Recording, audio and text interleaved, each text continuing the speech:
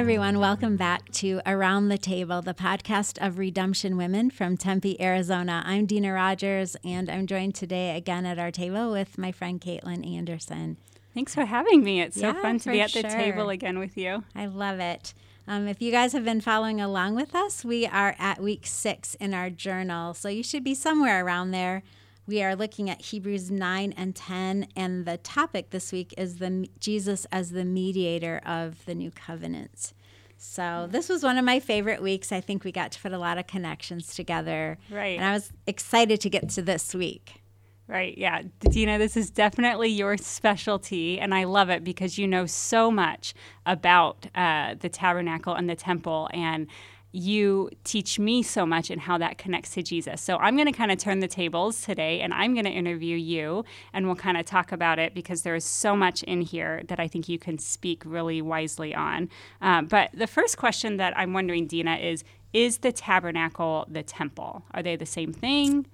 Yeah, that's a great question. So the tabernacle is the diagram in our book is a diagram of the tabernacle, right. And what page is that on? It's on page 90. Page 90 of our journal. Okay. So 90 and 91 we're going to talk about a little bit in the podcast today. But the tabernacle was built over the instructions, according to the instructions that God gave Moses on Mount Sinai. Mm-hmm. So when Israel first got out of Egypt and they were going to wander in the wilderness for 40 years, there was this tangible representation of the presence of God among them. Mm-hmm. And it was where the sacrifices and the offerings were made. It was where Moses was able to go into the presence of God. And it was also where that cloud and the pillar of fire hovered over so that the people knew that they were in God's presence. Mm-hmm. The tabernacle was made out of tents, curtains and poles. Sometimes it's called the tent of meeting in some of our Bible versions. And it was a movable place that spoke to the presence of God, that gave us a picture of the presence of God. Mm. That remained the place where people met God throughout the 40 years in the wilderness. Then it landed in a place called Shiloh, where Samuel was during the time of the judges. Mm-hmm. And it wasn't until Israel got into the promised land and they had kings, and they were actually in the promised land during the time of the judges. So that might sound confusing how I said that. But it wasn't until the time of the kings. Saul was a king, then David. And God told David, I want the place of my name to dwell in Jerusalem. Mm. David's son Solomon built the temple over the pattern of the tabernacle. So it still had the same outer court, the same altars, and the lampstand and the Ark of the Covenant and the veil. All of those things were the same, except they were permanent. It was a permanent structure. And so that was Solomon's temple until Israel was taken into captivity. That was burned down. 70 years later, they came back, rebuilt another one. The one that was built afterward was smaller than Solomon's temple, but that's the one that was up during the time of Jesus and during the time of the book of Hebrews. Okay. So kind of a long answer, right. But... And did both temples have the same layout as we're looking at on page 90? Yeah. So they both had that same layout. And another really interesting thing is when the last temple was destroyed in 70 A.D., the only thing that's remaining of that is a support wall. Mm-hmm. But that support wall is also known as the Western Wall or the Wailing Wall in Israel today. And it's where Jews go because it so connects them to where they believe the presence of God is. So that's why when you see pictures of it and they offer prayers, they believe that they are coming into God's presence because it's the closest thing they have to the temple, which represented God's presence for them. Oh, that's really cool. Yeah, super cool. Something that I think is interesting is you were saying David wanted to build the temple, right? But God said, no, Solomon's going to. And there's actually a cross-reference in Hebrews 1:5, I want to say, that points back to 2 Samuel 7:14 when God is having this conversation with David. And God says, I am going to adopt Solomon, and I will be his father, and he will be my son. And that's actually a foreshadowing of Jesus coming. And it starts with that establishment of the temple. And here in Hebrews, they're saying that God was foreshadowing that with Jesus. That's really cool. Yeah. I love the way all the pieces interconnect. Oh, I It's love that. so fun. Yeah. Yeah. And so, as we're looking at this temple, there's a bunch of pieces, and in Hebrews, so many of those pieces we see now on the other side of the cross, how those pieces now represent Jesus as we look through the book and the Gospels and everything. So I'd love to talk about just a few of those. We're not going to go through all of them, but there is a chart on page 91 if you wanted to go through all of them. But the first one, Dina, I'd love for you just to tell us about is the bronze altar. Yeah. So in the outer court, so right inside the door of the temple or the tabernacle, was the bronze altar. And that altar, God said, should never go out. It was a continual offering for sins and for guilt and the sacrifices of the people.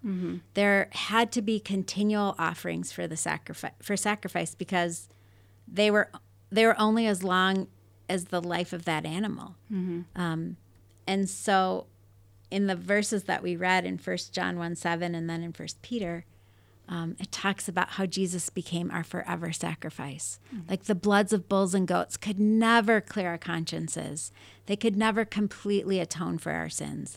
But Jesus became this permanent, enduring sacrifice that was worth more than silver and gold, it says in 1 Peter. This priceless sacrifice because it was eternal. And so the continual burning of the offering was no longer necessary because Jesus became our eternal sacrifice, not only for the sin that would be committed after the cross, but even for the sin from before the cross, because it was an eternal sacrifice. And eternal goes back as far as time goes back and as far as it goes forward. Oh, that's so cool. Yeah. I love that. So the table for the bread of the presence. Tell us a little bit about that. Yeah, we don't hear that much about it. Right. I feel like there were 12 loaves of bread that had to be made fresh every single week. And they were brought into the temple or the tabernacle on the Sabbath day. And they were stacked in two stacks of 6 loaves. And they were to be eaten by the priests during the week. And then every week there was this fresh batch of loaves that were baked. And I love to think about how great that must have smelled. Yeah. Like fresh bread. The smell of fresh baked bread it might be my favorite smell. I know. I had a friend once who called me before she went to work in the morning and she said, "Isn't it cool that we serve a God who loves the smell of fresh baked bread?" Oh, and I just thought, I'll probably always remember that, which I do. But I think that it was nourishing to the priests. So there's something nourishing about God's presence. But also I think the 12 loaves represented the 12 tribes. And God's presence was available not only within the tabernacle, but to all of the community, you know? And I love that there was this continual reminder of how God's nourishing presence is available to his whole community of people. Right. There's this really cool thing in, I think it's in Exodus, and it's talking, or maybe Leviticus, it's talking about when the Levites have to pack everything up and move the tabernacle because everybody had a job to do. The bread of presence is the only thing that's first wrapped in a scarlet or a red cloth and then wrapped in blue. Everything else is just wrapped in blue. And I've often thought about, I wonder if it was sort of a foreshadowing of the fact that it would be the blood of Jesus that made his presence completely available to all of us through the presence of the Holy Spirit.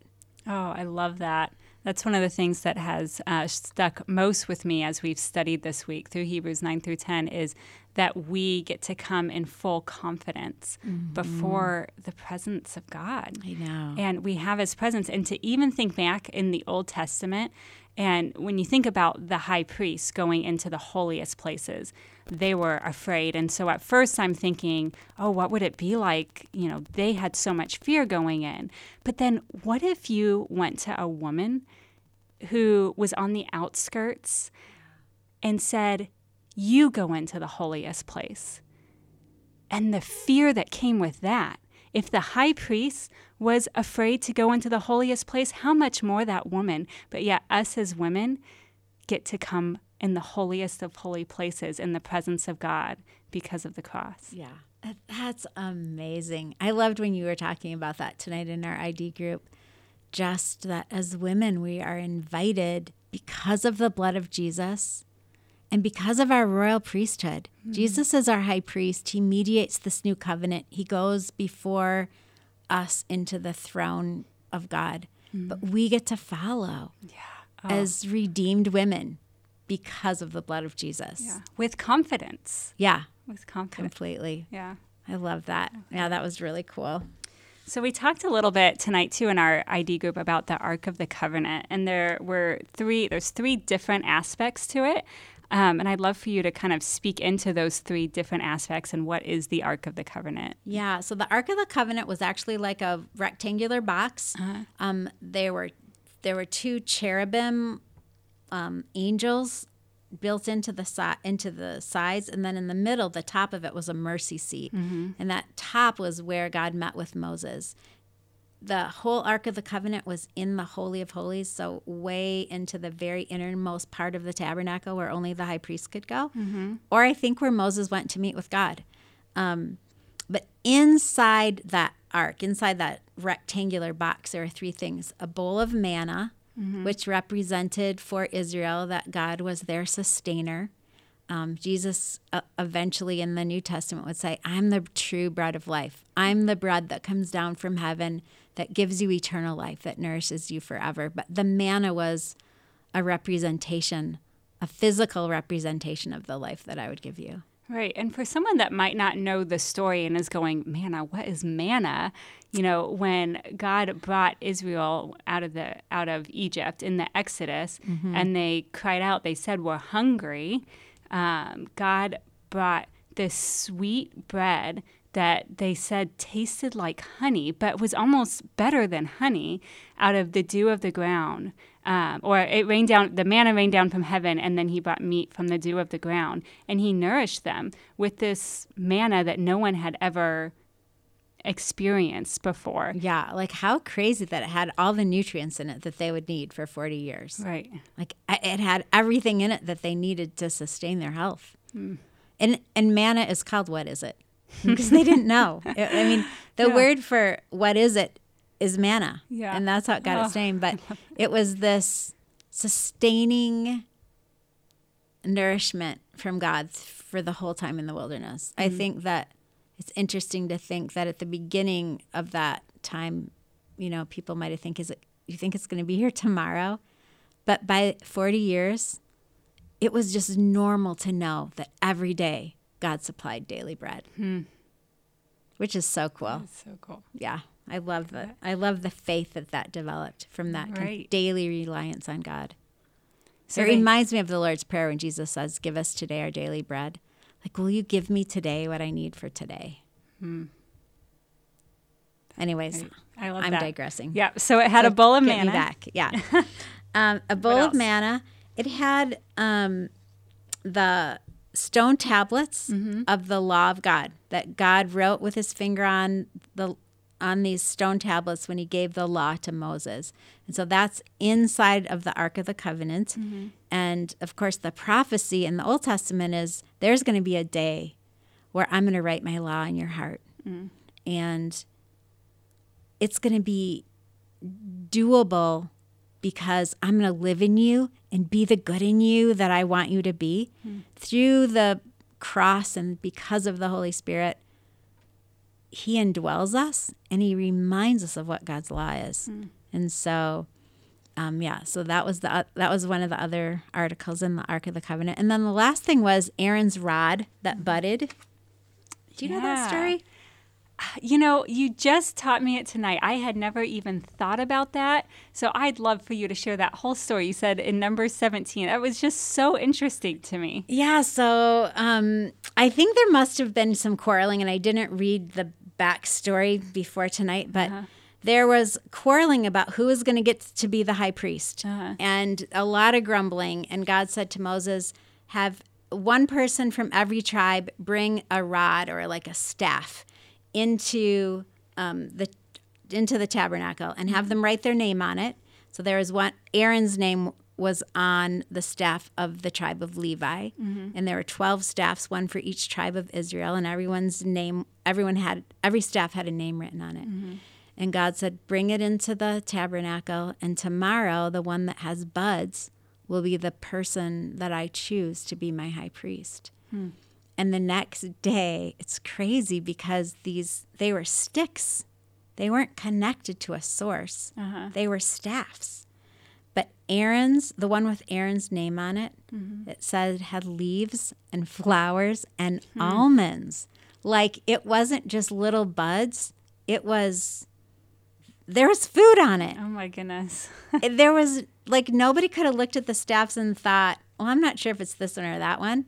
It was God's obvious choice.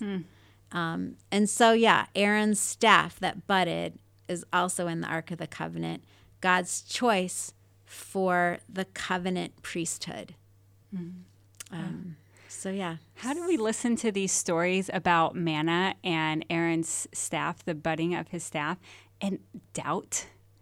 Like, ever doubt that God can do big things in our life when these unbelievable things he can do, and he is the same God that we worship today, that we're invited in full confidence to come before him, the same God that was with them and that rained the manna down from heaven and that brought nourishment from a staff that was connected to no source. Yeah.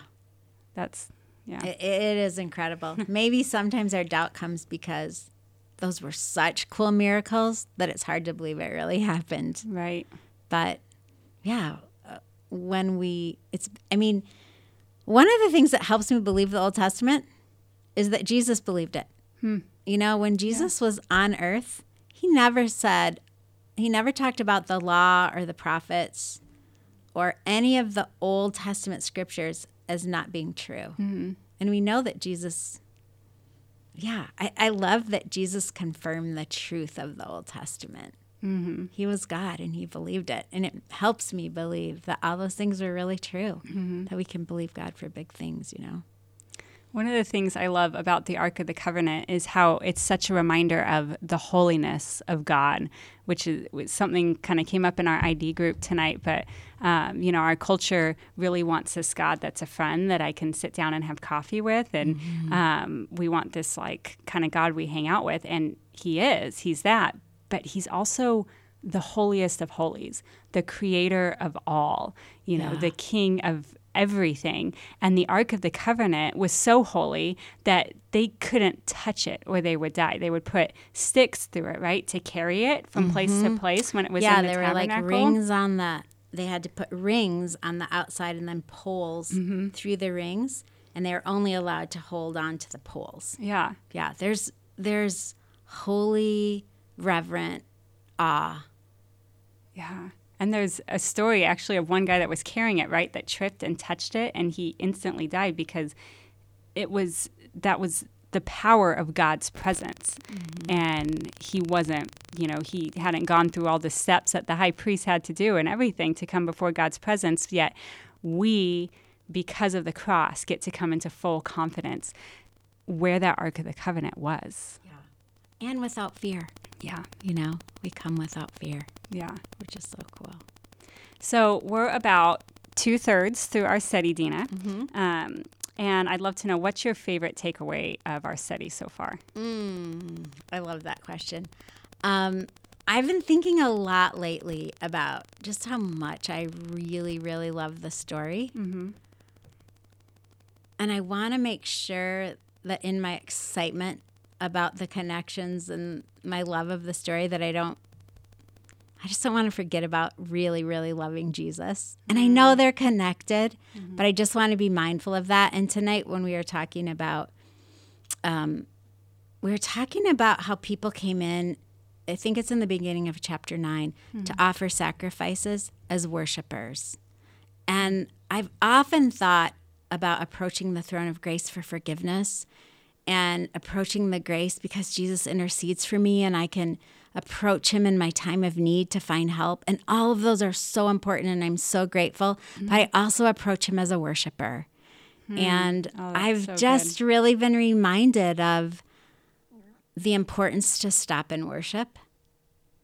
So that's been really fun for me. How about you? Oh. Well, I love that, Dina. Let me think. For me, my favorite takeaway so far, kind of what we were talking about with the Ark of the Covenant, just how holy God is. And it makes the cross even bigger to me.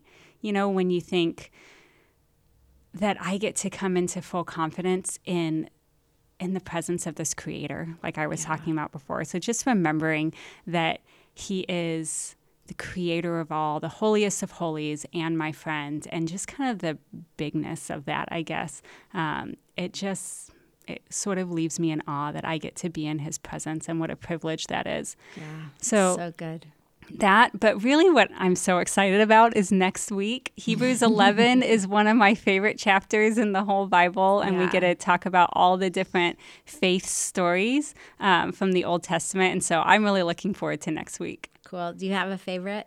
I do. The story of Jacob is definitely my favorite, just because he had such reluctant faith and he really tried to run from God, and it wasn't until like he full on wrestled with God that he finally was like, 20 years later, oh, maybe the God of my father is actually the God that I want to follow. And then he has a big change, and then he ends up being the father of all these nations. Yeah. God changes his name to Israel and tells us his whole redemptive story.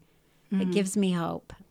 Right. The father of the, 12 tribes was such a reluctant follower. Yeah. There's a struggle. Right. But he ends up right where God wants him. I think I can relate to his struggle. Yeah. Totally cool. Well, one more thing we talked about tonight that I want to just touch on really quickly is all of the sensory ways that we've gotten to know God, that God put in place, like the altar of incense and the smell of bread. And, I think we were talking about how do we know God with our senses. And I just wanted to share this story really quickly because it's just been really fun for me. But I had, my grandmother has passed away, but this sweet little Arab grandmother who taught me how to make old-fashioned hummus and pita bread and stuff. But the smell of her kitchen was kind of like the smell of Princess Market. That sort of Araby spice smell. I have this cookbook. It's called Jerusalem. I really like it. I read the stories and look at the pictures more than I actually cook the food. But there's this great story in there about that spice, that smell that I could smell in my grandmother's kitchen. It's called za'atar, and it's kind of greenish. Sometimes you see it sprinkled on hummus, or if you go to Jerusalem, it's sprinkled on the bread. It's cooked into the bread. And when I was reading about it, the authors of this book said that za'atar is actually in the English word. The English word for za'atar is hyssop. And so on the hills, right. So on the hills of Jerusalem are these plants called hyssop, and they were just wild all over.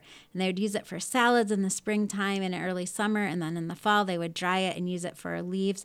Well, dried hyssop, was the branch that the Israelites used to paint the blood over the door during the Passover. And hyssop is often referred to throughout Scripture when it comes to stories of redemption or atonement. Like in Psalm 51, David said, "Cleanse me with hyssop, and I will be whiter than snow." And we read about hyssop in Hebrews tonight, referring to the old sacrifices. And I just love that God put reminders of redemption in the fields where kids played and in the salads that were eaten in the summertime at picnics and in the smell of their grandmother's kitchens. And I found a little jar of za'atar on Amazon that's made out of hyssop, and I just keep it on my counter and I sprinkle it on hummus. But I want to be intentional about reminding myself, about putting reminders in place, not just in my mind, but also in what I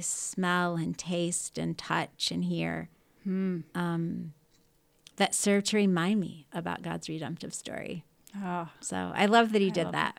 I love that too. He engages all of our senses. And that was one of our ID group questions this week. And it really made me think. I'm such a reader and studier that I just tend to just read. And if I think about God, then I go and read some more. But it made me really think about how I could engage God more and really put things kind of like you said, intentionally in my life to remind me of him. Yeah, for sure.